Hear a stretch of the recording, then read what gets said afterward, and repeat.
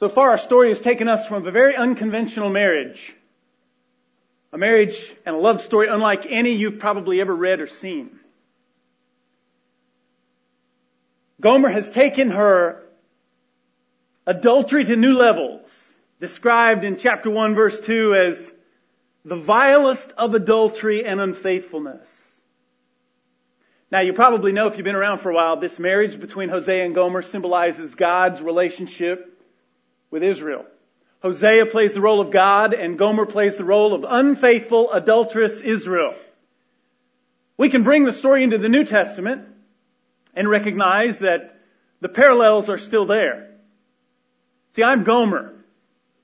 I'm unfaithful to my core. I'm adulterous in my affection and my commitment to my Creator. That's why I cannot save myself. I can consider myself a good person, but I'm not righteous. I might do some good things with my one precious life that I'm given, but I'm not without sin. In the eyes of a righteous and holy God, I'm an adulterer. I'm a cheater.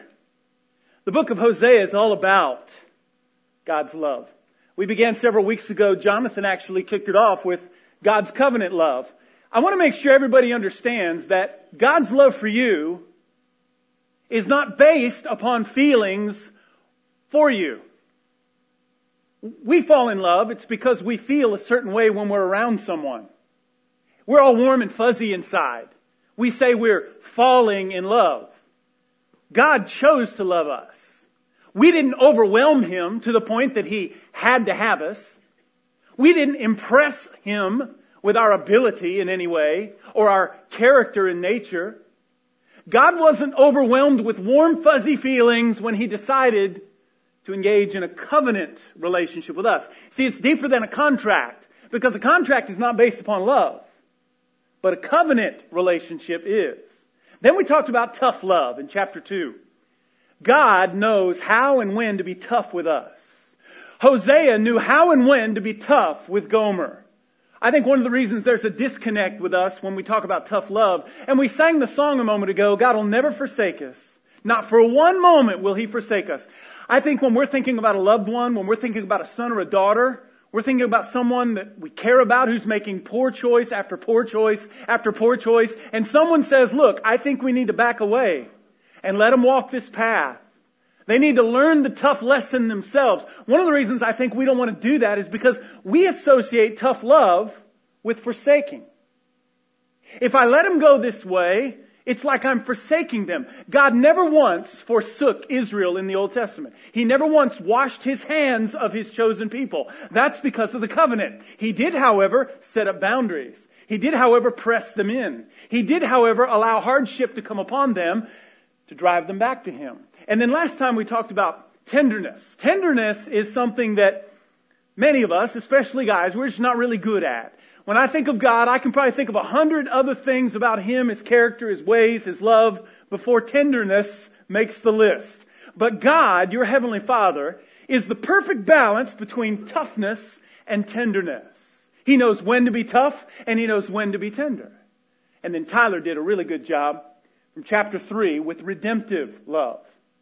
The Bible teaches that while we were sinning, while we were in the middle of sin, call it adultery, call it failure, call it what you want, but it's what separates us from God in the first place, that God sent Jesus to redeem us. The story of Hosea and Gomer is one where Hosea actually goes and buys Gomer as a slave, a sex slave, basically. That's why she's there being auctioned. Hosea pays a steep price for Gomer. God pays a steep price for our redemption, the blood and the broken body of His Son, Jesus Christ. Today we get to the response. How do you respond to all this? How did Gomer respond? How would Israel respond? Now, I want to bring you up to speed on some of this history because I don't want you to be lost and intimidated by the Old Testament. At this time in Israel's history, the kingdom of Israel has been divided. Remember, King David was the grandest kingdom Israel ever knew, or the grandest king. His son Solomon was a grand king as well. Solomon had a son named Rehoboam. And Rehoboam, along with a man by the name of Jeroboam, who was one of Solomon's political appointments, they decided it would be best for their interests to split the kingdom, divide the kingdom. And Jeroboam would go be the king of the northern kingdom, sometimes called Ephraim or Israel. And Rehoboam, Solomon's son, would be the king of the southern kingdom, the kingdom of Judah. So all of the prophets that you read about in your Old Testament are assigned to either the northern kingdom, their king and people, or the southern kingdom, their king and people. So Hosea, because of chapter 1 and verses 1 and 2, we understand, is basically assigned to the northern kingdom to be the mouthpiece of God, to have the king's ear, to speak to all the people in the northern kingdom of Israel. Before Hosea came along, there were prophets you probably have heard of: Elisha, Elijah, Amos. While Hosea was the prophet to the northern kingdom, his contemporaries in the southern kingdom were prophets like Isaiah. I know you know that name. And Micah.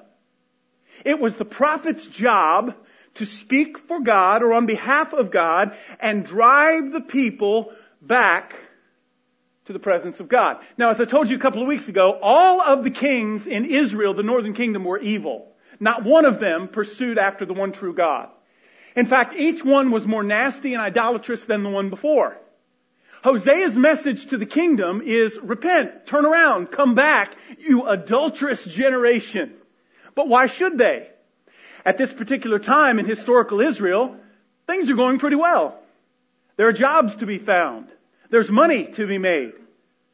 The crops have been blessed. The gardens are growing. The boundaries are expanding. Trade and commerce are moving forward. Why would the people turn and return to God? I find that interesting because seldom does prosperity lead to behavior that is pleasing to God. You ever notice that? Seldom does good times drive us to good behavior that pleases God. Quite often it's the other way around. When we hit the bottom, man, when we are spiraling downward, that's when we get serious about the relationship we have with God through His Son, Jesus Christ. That's often what drives us to Him. So here, Israel's doing all right. They're not suffering. They're not in exile. Why would they return? Israel had prospered, and on the outside she was doing well, but on the inside she was dying internally of decay.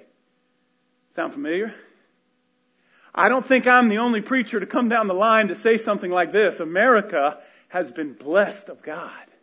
We are the wealthiest, most prosperous, most successful nation in the history of mankind. On the outside, it appears we've got it made. We've got everything. But I fear that on the inside, we're dying from decay. Even the priests of the day were in trouble with God. In chapter 4 and verse 6, God scolds the preachers. He says, my people are ignorant because you're too afraid to teach the truth. I look at our churches today and I say, wow. You don't hear a lot about commitment. You don't hear a lot about surrender. You don't hear a lot about sorrow for our sin before God. That was the problem in Hosea's day. The people knew nothing of true worship in the presence of God. Baal worship at this time was rampant. You see, when God's people moved into the land known as the Promised Land, God warned them specifically through Joshua. Now you're going to come in contact with Canaanites and Amalekites and Amorites and Jebusites, and they're going to worship differently. But you remain faithful to the one true God.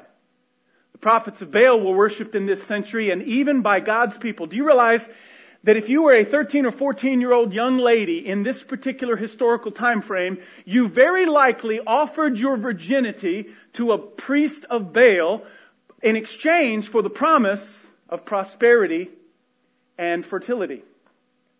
Children were sacrificed to this god. Sexual adultery, the worship of Baal, often involved all kinds of sexual perversion.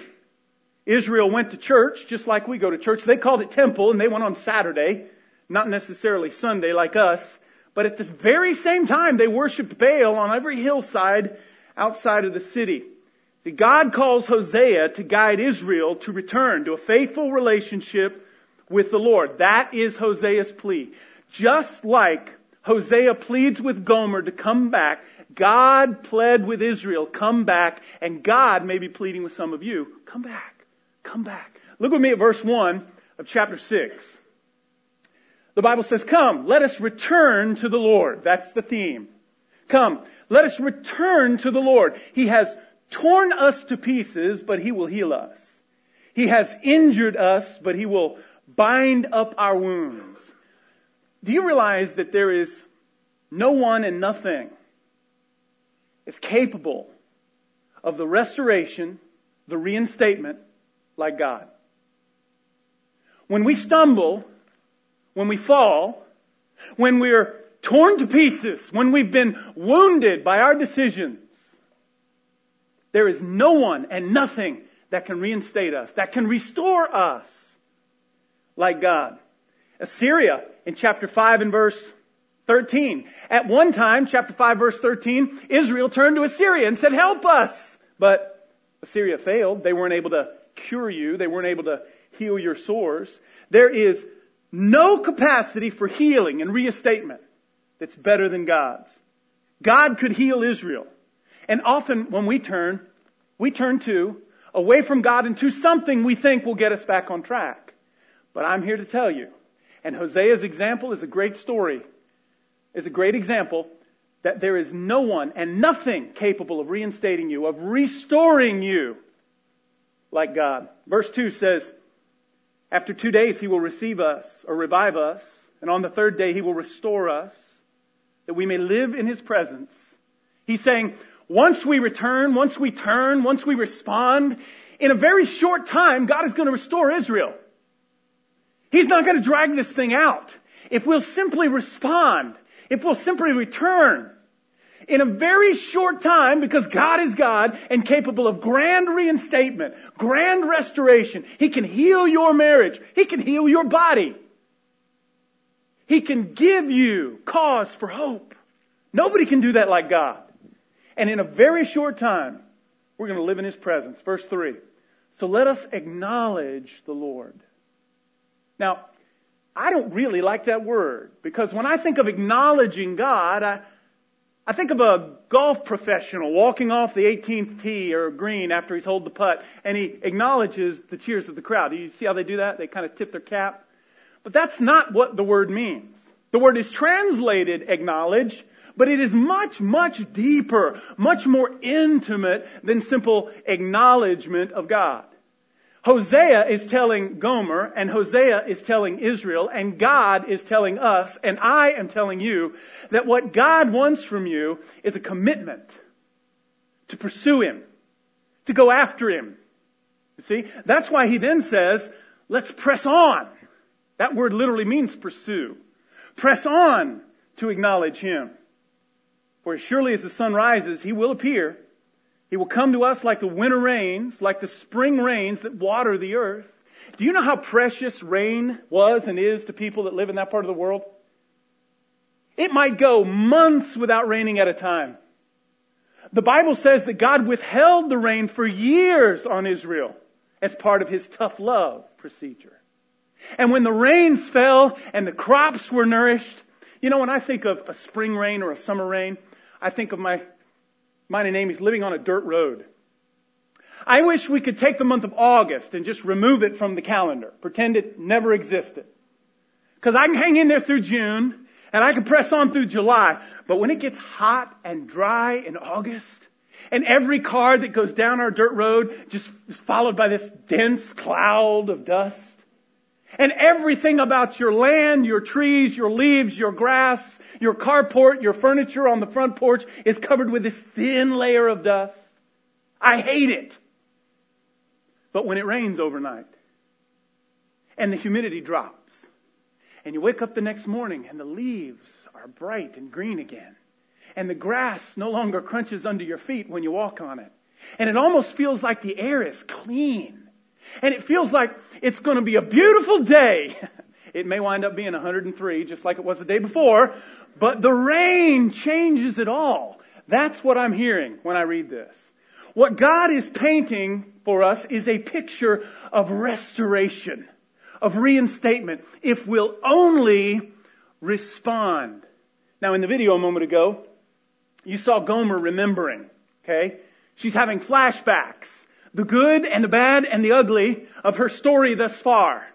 And in chapter 6, she responds. But before we explain the response, how God wants us to respond, I've got to lay this big idea on you. Here it is.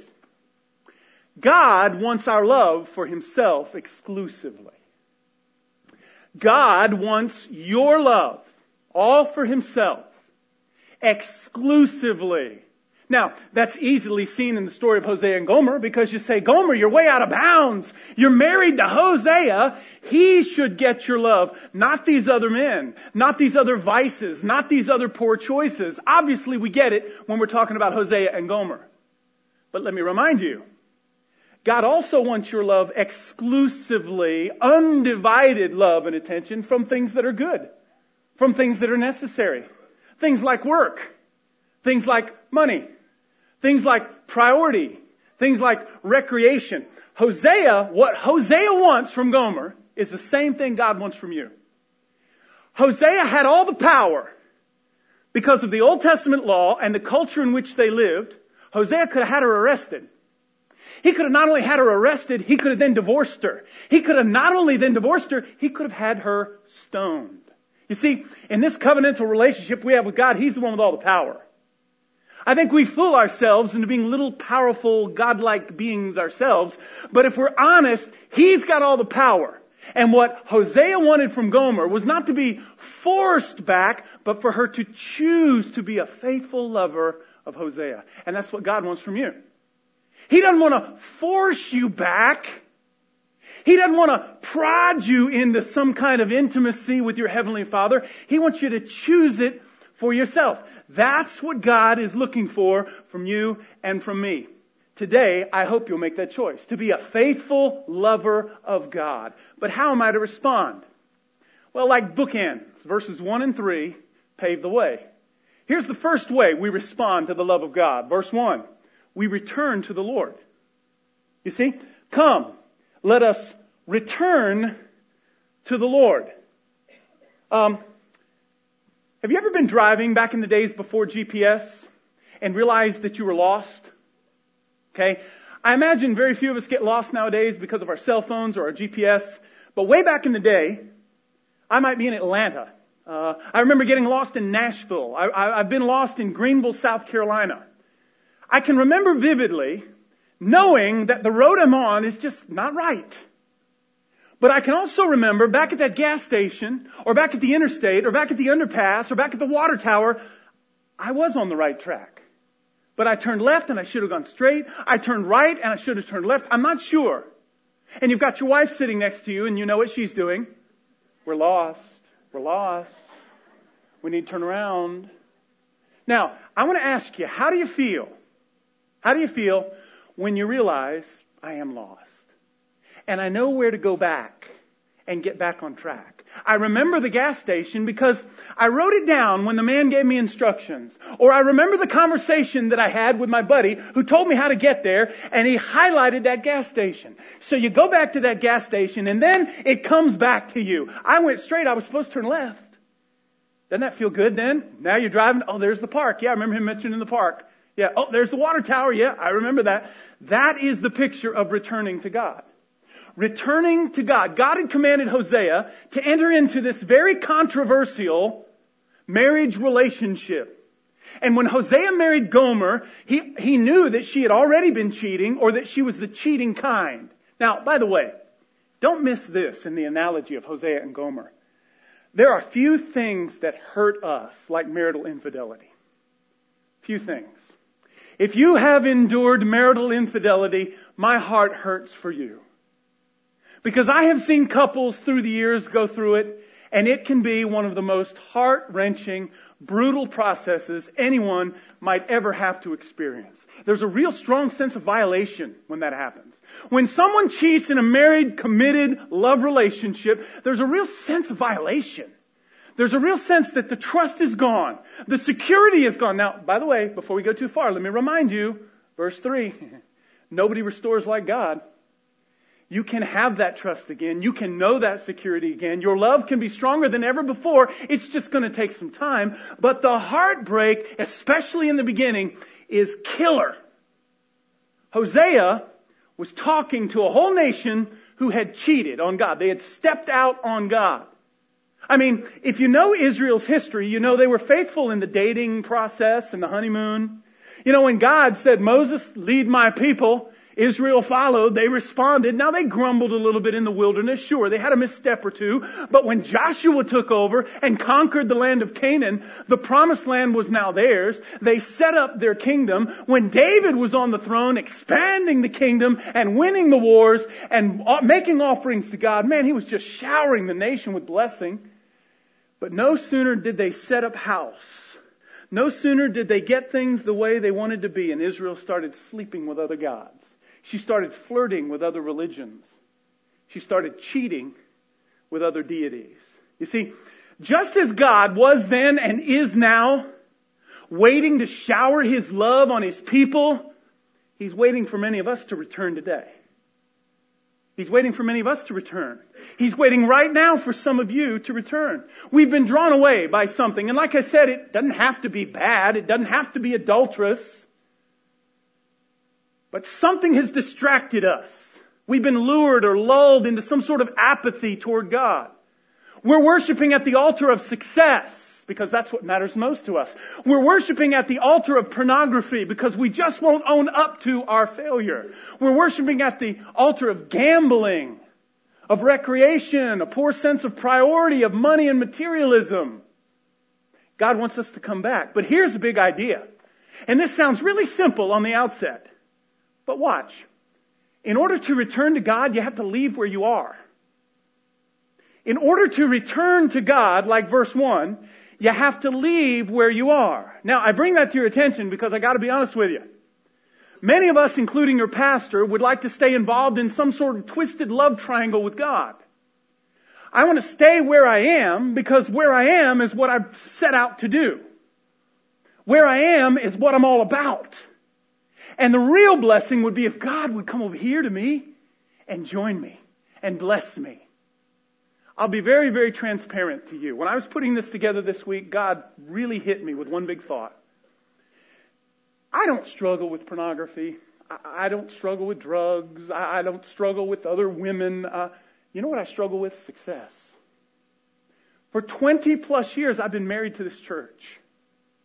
And I live and die with this church. And when things are going great, I'm feeling good about myself and good about my work. But when things aren't going so well, it hurts me to the core. When marriages break up and I can't seem to help someone, I lay awake at night beating myself up. Because here's what I want. I want to succeed in this church, and that's good work. And I want God to get over here and help me. You see? But God said, Mike, you can't stay where you are. Caring about a lot of good things, doing a lot of good things, and expect me to come to you. You've got to come to me. If you want to return to God, you've got to leave where you are. Picture a wedding ceremony. You've probably been to a wedding in the last 12 months. I've been to 4 in the last 6 weeks, done them. I'm tired of weddings, had them up to here. Every Friday night, every Saturday night. Let me tell you what, in one way they're all the same. One way they're all the same. Where is the groom in a wedding ceremony? Right here, on the altar of God, standing next to the presumed man of God. And where is the bride? The bride's in one of those back rooms where they kind of keep her hidden. And then at just the right time, kaboom, the door's open. And there she is, and the music plays, and what does she do? She leaves where she is, and she comes to the groom. Do you know in the New Testament, Jesus is described as the groom, and we, His church, are described as His bride. So when you think about what God wants from you, it's this constant return. It's this constant leave where I am and get back to the altar. Leave where I am and get back to God. Do you know sometimes when people seek the counsel of a pastor or they seek the counsel of a professional counselor, here's what they want. They want you as the counselor to identify the problem. Possibly assign blame, it's your fault, it's his fault, it's her fault, and then offer a solution. Now, that's not how I counsel. In my counseling, whether it's a problematic marriage, whether it's a broken home, whatever it is, I'm trying to get men and women to leave where they are and come back to God. Let's settle that first. Let's return to that first. That's what the return is all about. To return to God, you have to leave where you are. Here's number 2. Comes from verse 3. Not only are we to return, number 2, from verse 3, we're to pursue the Lord. To pursue the Lord. That's what the word acknowledge means. Press on. Pursue the acknowledgement of God in your life. How do we acknowledge God in our lives? Pretty simple. Father, you are the authority in my life personally. Father, you are the authority in my work. Father, you are the authority in my home. You are the authority in our marriage. You are the authority with my money. You are the authority with my time. That's how we acknowledge, how we press on to acknowledge an intimate relationship with God. You know, in the Old Testament, especially the King James Version, they used to use the word knowledge or to know in a sexual way. I remember when we were kids, like 8 years old, and the Sunday school teacher reading from the King James would say, and Abraham knew his wife Eve, and she became pregnant. And we'd giggle. And he'd say, and Elkanah knew Hannah, his wife, and God gave them a son. They named him Samuel. In the book of Matthew, when Joseph finds out Mary is pregnant, the Bible says, but he did not know her until she gave birth to Jesus. He's talking about an intimacy there that's seldom understood. But it's far more than sex. Don't get hung up on the sex part of it. The problem with Israel and the problem with Gomer is that she had been intimate with other gods. She had known other gods. And believe me, because of Hosea's relationship with Gomer being played out in front of the people, and the people understanding the messages from God, the message was coming through loud and clear. Stop worshiping Baal altogether. You don't get to save a little piece for the weekend. You don't get to save a little time in the summer. You don't get to save and reserve a little of your affection and intimacy for Baal. Stop worshiping God altogether and start worshiping the one true God altogether. You see, this is an intimate relationship God desires with you. That's what was costing Israel. They tipped their hat to God, acknowledged, as I would say acknowledged, but the idea of pursuing, the idea of knowing intimately God was far from them. See, a relationship of love and trust, that's the foundation of the sexual union in marriage. God says you're supposed to build the marriage first, build the relationship first, build the commitment first, and then enjoy the sex. You see, God's love for you is not something He wants to share, nor is your love for Him something He will share. Think about the very first commandment. Exodus chapter 20, verse 3. The very first, number 1, you will have no other gods before me. The greatest commandment, which comes from Deuteronomy 6 and verse 5. Love the Lord your God with all of your heart, with all of your mind, with all of your strength, and with all of your soul. One of my favorite passages comes from Deuteronomy 7, verse 9. The Bible says, understand therefore that the Lord your God is indeed God. We're not playing with these little idols built by human hands. We're not messing around with Baal. The God that you worship is indeed God. He is the faithful God who keeps His covenant for 1,000 generations, and He lavishes His unfailing love on those who love Him and obey His commands. You see, given this experience, Israel was receiving the message loud and clear. But how would they respond? Would they return? Would they leave where they are and return to Him? And would they pursue that relationship even to the point of intimacy, exclusive intimacy with God? Now, I use the term periodically when I'm counseling premarital couples or I'm teaching you what the New Testament says about reserving sex for marriage. Here's that term, counterfeit intimacy. You ever heard me talk about this? Counterfeit intimacy.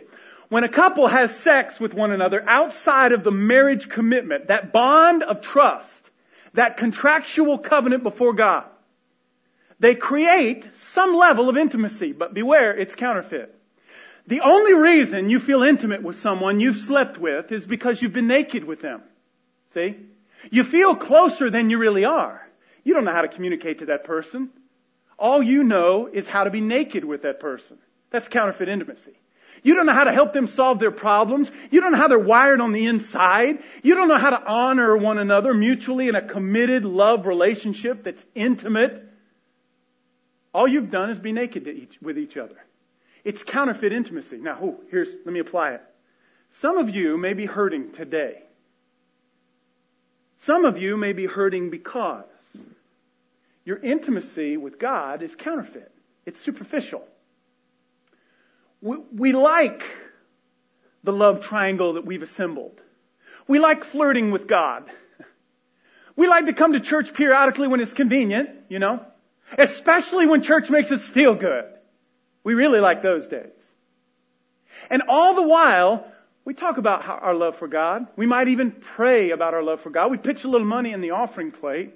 But as soon as something happens, as soon as a circumstance raises up that frustrates you, that angers you, that you don't understand, bye-bye.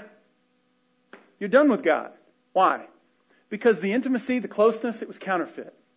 It was based upon how God made you feel at a certain time. You see, I think we have a distorted intimacy with God. It's like we want to live with God for a while to kind of see how it works out. God won't have it. Hosea guided Israel to return to a faithful relationship with God. We've taken this relationship advice from chapter 6. How do I respond to this love? I got to return, man. I got to return. I got to leave where I am, and I've got to return. And number 2, I got to pursue it. Now look, I'll be honest with you. I'll bet I've done that 100 times in my lifetime, in my own personal faith walk. And listen, I have never, thankfully, not trying to sound pious, I've never run my life completely off in the ditch and had all kind of terrible baggage to try and untangle. No. But hundreds of times in my lifetime, I've realized, you know what? I can't go with God and stay here. I got to go there. You know what? When I get there and I begin to sense that restoration, when I begin to enjoy that feeling of a clear conscience, man, I'm going to lean hard into this thing and I'm going to pursue it. That's my challenge to you today. Would you stand? I'm going to give you just a couple of minutes to process what we've talked about. Then I'm going to pray. And if after this service, you are the kind of person that realizes it's time to change, it's time to renew, it's time to recommit, I'm going to be standing right down front, and I hope you'll come find me. Father, we give you this time. We pause from our busy, busy lives, from our entertaining lives. We pause from our rewarding lives. We pause from lives that are blessed by you, to remember that you want our love exclusively. Now, Father, I love a lot of people and a lot of things, but I want to love you most of all. And I love this place, and I love my work, and I love the people I work with and the people that I work for. But Father, I want to love you exclusively. Forgive us for trying to twist your arm into our little program and plan. And give us the willingness, the surrender, the flexibility to leave where we are and get back to you. Reveal the sin we need to confess, Father. Reveal the good things that, while they're not immoral or out of bounds, they are distracting to us. And may we simplify our faith like never before, to return and to pursue.